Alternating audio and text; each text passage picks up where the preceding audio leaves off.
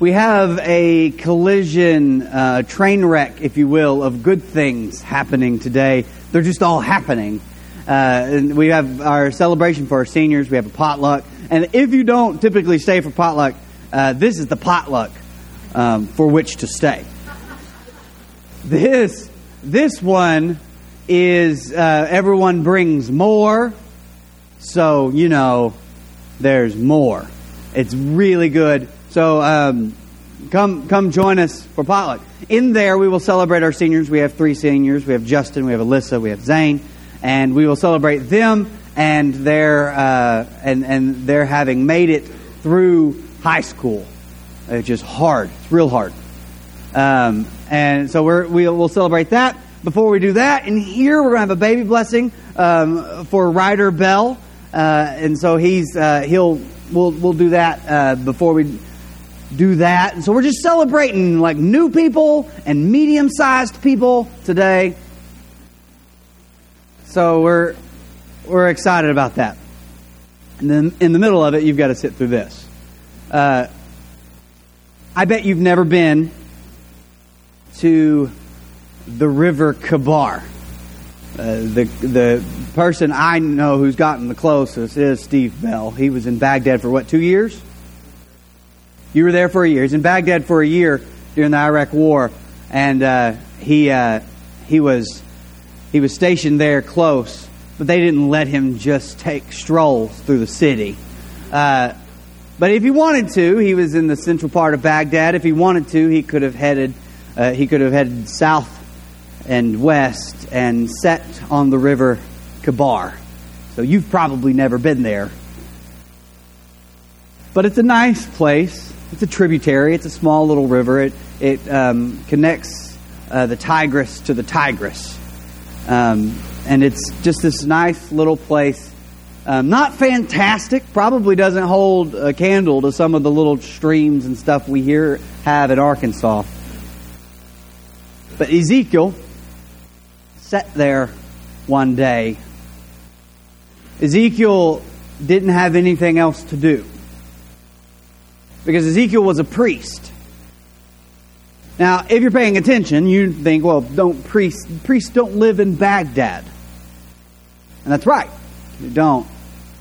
But several years earlier, about 4 years earlier, the Babylonians had come into Israel, had grabbed most of the people and taken them away. They set up their own papier-mâché king named Zedekiah. But the Babylonians were now in charge. The temple was in ruins. They didn't have a place to worship. And Ezekiel, even if he were home, didn't have a place to work. Because if you're a priest, that's all you do. If you grew up in the family of priests, you were a priest. You went to the temple. You offered sacrifices. You knew the ritual. You knew what to do. You were a butcher. You killed animals for a living. Burnt them on sacrifice, on altars, and praised God.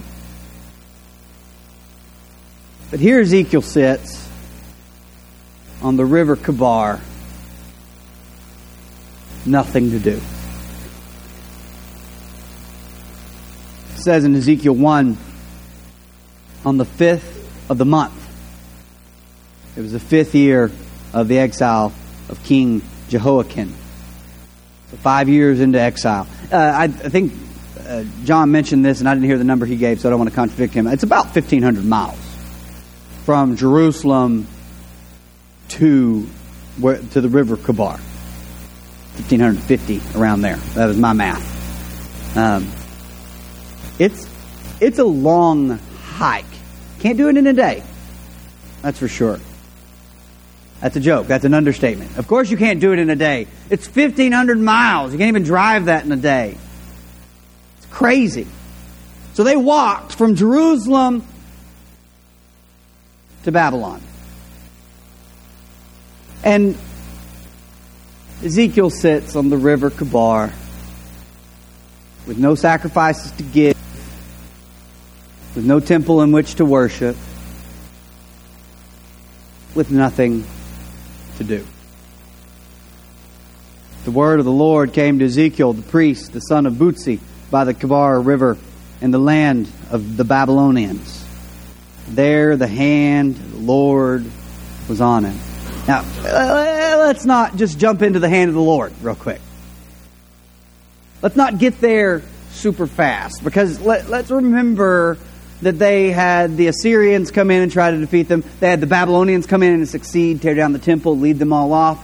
They've been through so much. Ezekiel was 20 when he was led off into captivity. Here he sits in his 25th year, and the Lord comes to him. But he's been in captivity for 5 years. For 5 years, he's been sitting hopeless on the River Kebar with nothing to do. 5 years. And the hand of the Lord was on him. I looked, this is Ezekiel talking. Okay, we're about to read a lot. And you can read the words if you want to. But one of the things that's going to help you understand this passage is not getting every detail, but to listen to the image. So if you want to look at that, you can. If you want to look at the words, feel free. I'm not going to stop you. Part of this might help you just to focus on what he says. And there may be parts of this where you say, I don't get it. That's a good place to be, and you'll see why. I looked, and I saw a windstorm coming out of the north, an immense cloud with flashing lightning and surrounded by brilliant light. The center of the fire looked like glowing metal, and in the fire was what looked like 4 living creatures. Okay, he's going to do this a lot. He's having this image, and he's trying to explain what he saw. But have you ever had a dream and you started telling your spouse or your friend about the dream? You're like, I had the craziest dream last night. So I was in our house, but it was like an old playground at McDonald's. And then like 3/4 into the dream, you realize they don't understand what I'm saying. And I get now that it sounds crazy. So he's going to say things a lot like, and it was kind of like, it looked like, had the appearance of. So he's giving this sort of vague, best he can description. In the fire was what looked like 4 living creatures in appearance. Their form was human, but each of them had 4 faces and 4 wings. Technically, not human. That's a McDonald's ball pit kind of scenario. It was like a human, but they had 4 faces, wings, tails. Their legs were straight. Their knees were like those of a calf, gleamed like burnished bronze. So we got these 4 things. Under the wings, on their 4 sides, they had human hands, and all 4 of them had faces and wings. And the wings of the one touched the wings of another, and each one went straight ahead. They did not turn as they moved. Their faces looked like this. Each of the 4 had face of a human being, and on the right side, each had the face of a lion, and on the left side, the face of an ox, and also the face of an eagle. Still, not a human. Such were their faces. Such were their faces. That's the best I've got. They each had 2 wings spreading out upward, each wing touching that of the creature on either side, and each had 2 other wings covering its body. Each one went straight ahead. Wherever the Spirit would go, they would go without turning as they went. The appearance of the living creatures was like burning coals of fire, or like torches. Fire moved back and forth among the creatures. It was bright, and lightning flashed out of it. The creatures sped back and forth like flashes of lightning. As I looked at the living creatures, I saw a wheel on the ground beside each creature with its 4 faces. This was the appearance of the structure of the wheels. Good. They sparkled like topaz, and all 4 looked alike. Each appeared to be made like a wheel intersecting a wheel. We know the word gyroscope. Okay. Y'all don't have to remember that line. It doesn't come back later. As they moved, they would go in any one of the four directions that the creatures faced. The wheels did not change direction as the creatures went. The rims were high and awesome. I love that line. The rims were high and awesome, and all four rims were full of eyes all around. When the living creatures moved, the wheels beside them moved, and when the living creatures rose from the ground, the wheels also rose. Wherever the Spirit would go, they would go, and the wheels would rise along with them, because the spirit of the living creature was in the wheels. Okay, not in the body, in the wheels. When the creatures moved, they also moved. When the creatures stood still, they also stood still. And when the creatures rose from the ground, the wheels rose along with them, because the spirit of the living creatures was in the wheels. Spread out above the heads of the living creatures was what looked like a vault, sparkling like crystal and awesome. Under the vault, their wings were stretched out toward the other, and each two wings covering his body. When the creatures moved, I heard the sound of the wings like the roar of rushing waters, like the voice of the Almighty, like the tumults of an army. When they stood still, they lowered their wings. Then there came a voice from above the vault over their heads as they stood with lowered wings. Above the vault, a vault over their heads was what looked like a throne of lapis lazuli, and high above the throne was a figure like that of a man. I saw that from what appeared to be his waist. That's one of my favorite lines in this whole thing. This is one of my favorite chapters in all of the Bible. But I saw from what appeared to be his waist up, he looked like glowing metal, as if full of fire. And that from there down he looked like fire, and brilliant light surrounded him. Like the appearance of a rainbow in the clouds on a rainy day, so was the radiance around him. This was the appearance of the likeness of the glory of the Lord. When I saw it, I fell face down, and I heard the voice of one speaking. Okay, gather yourselves. I have read this chapter a lot in my life. One, because it's interesting, and I've always thought it would be nice to try to draw this, but what do? It's not going to work, and it's just I can't close my eyes and picture this thing. I can get close, but there's some weird things happening.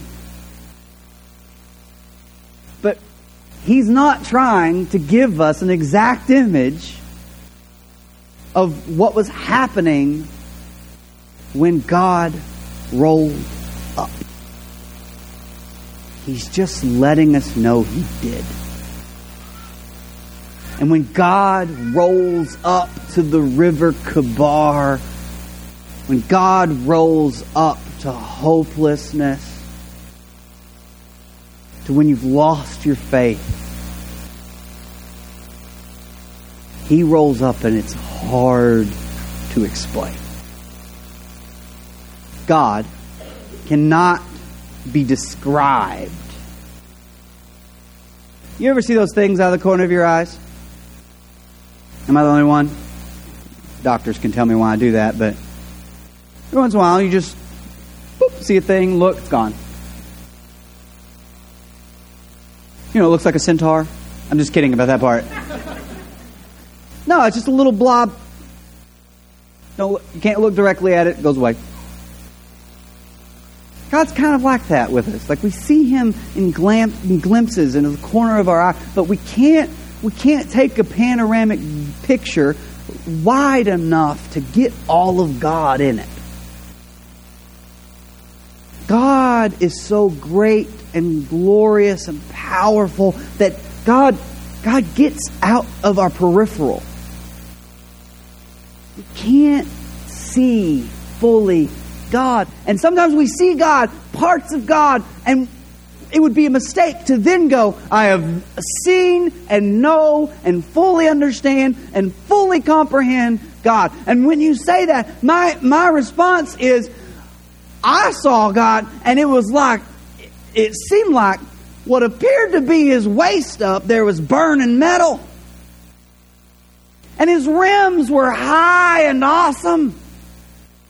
They were gyroscopes, and they moved wherever the Spirit of the Lord moved. I can't tell you what God looks like, but I can tell you He shows up at the River Kebar. When hopelessness and when faithlessness, whenever disaster strikes, God does show up. And it might not look like what you'd expected it to. Because Ezekiel looked at his whole life, he saw God in the temple, in the Holy of Holies, in the Ark of the Covenant, on the altar before God. He saw God there, not in Babylon. We don't go to Babylon to find God. God's not in Babylon, but there God is, calling him to faithfulness. Just like, I don't know if you remember earlier on in the story, God calls Abraham. Do you know where Abraham was? Babylon. Abraham was Babylonian. Lived in Ur. Called him to Israel. Here God shows up once more. But this time in a place of hopelessness, in a place of brokenness, in a place of... The River Kebar was not where Ezekiel wanted to be. And while you may have never been to the River Kebar, I bet the River Kebar has made a showing in your life. I don't know where we're going to go from here. A theologian that I follow says that desperation is simply when tomorrow looks just like today. And there's no hope of change, of progression, of getting excited about new things, about learning, about hope. There's no goals. That's desperation. Tomorrow is going to be just like today, and for 5 years it was.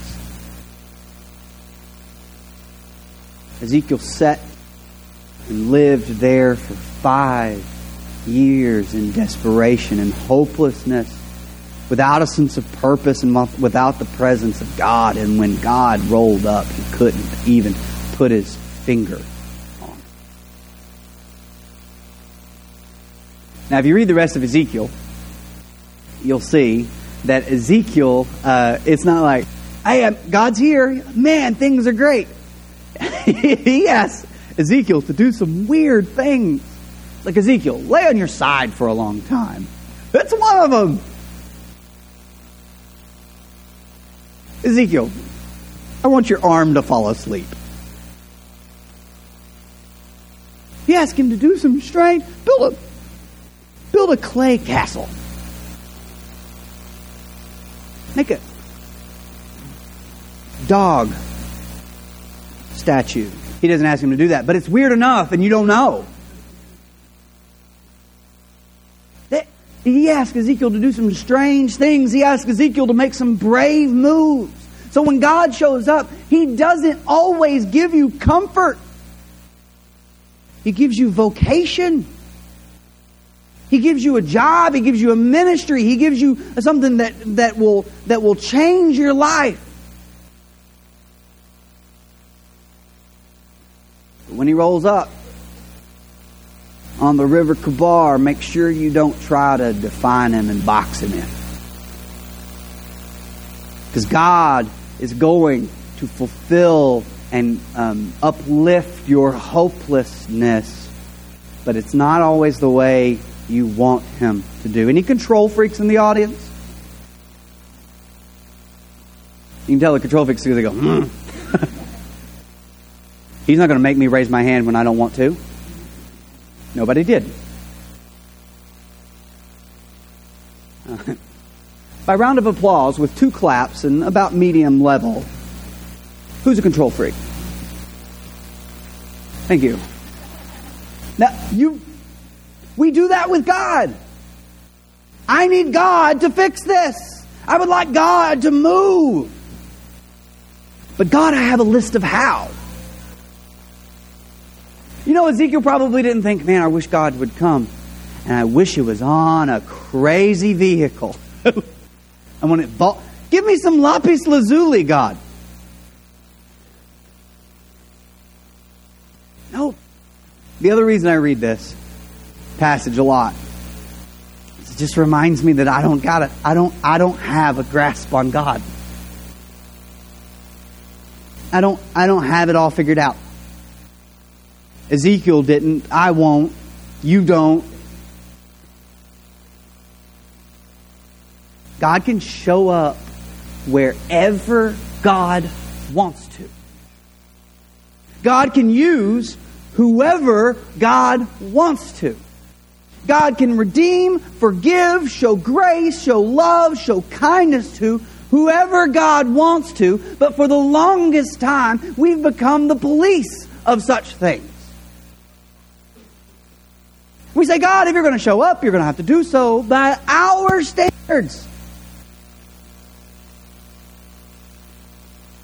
And if you're only viewing God through that limited box, you will always miss out on the glory and magnitude of the living God who rolls into the River Kebar, who marches into your hopelessness. Because if you boxed God in, and now you don't box God in, but you use like your own little set of binoculars to see Him, you see Him just through the lenses you want to see God. And if you see God just through those lenses, you will miss out on all that God is doing. And if you box God in, if God likes all the people you like and dislikes all the people you dislike, if God approves of all the people you approve of and disapproves of all the people of which you disapprove, you can be sure that you're worshiping a plastic God. God that can be set on the desk and said, this is what my God is, there we go. Now Jesus, we know about. Jesus is a carpenter's son. He's the way, the truth, and the life. He's the only way to the Father is through Jesus of Nazareth, the Messiah, the King.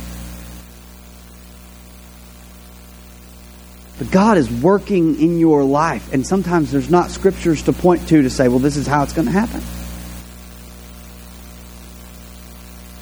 So you got to just trust God. In religious circles, we call that faith. But I think trust is when you say, God, whatever you do, do it. You know, we hear Jesus say, not my will, but yours be done. And sometimes we interpret that to mean, God, here's option A. And I think, I would like there to be option B. But if option A is is the only way you can do it, then option A it is. But when we say, and when Jesus says, God, not my will, but yours be done, what we need to be thinking is not, God, I'm sure there's many options. We need to be thinking, God, you're bigger than my options. Like, God, I don't understand all the ways you do things. I don't get all the ways you grow people. I can't fathom all the ways you're faithful to your people. But your will be done. So you may be in a few different places. You may be at the River Kebar, confused and alone and hopeless. The lesson of Ezekiel is not just, hey, just wait, God will show up. But it's also patient endurance produces justice. Patiently endure. Or maybe you think God's working one way and you need God to work another. And I think you need to expand your view of God. let God fill your vision and run off the screen. We don't get God. But we praise God because He gets us. So you want to be in that relationship with God who can change and affect and move all things, who can take hopelessness and turn it into hope, who can take sin and turn it into salvation, who can take bondage and turn it into freedom. Who can take your shame and turn it into faith. You might have to wait. And when God shows up, you're not going to get to pick. When God shows up, you're not going to get to choose what happens. And when God shows up, there's a good chance He's just going to give you something to do. Today, that might be that day for you. Whether you want to be baptized, whether you want to give more of your time to your community, your church family, whether you want to get involved with a life group, or you want to heal your marriage, you want to pray for those sins you just can't stay away from, and you need people to stand with you and say, we will be here with you when you're tempted. You need prayers. Maybe God's showing up for you today. Maybe He's giving you something to do. Maybe you need to come forward and do it. Please do that while we stand and sing.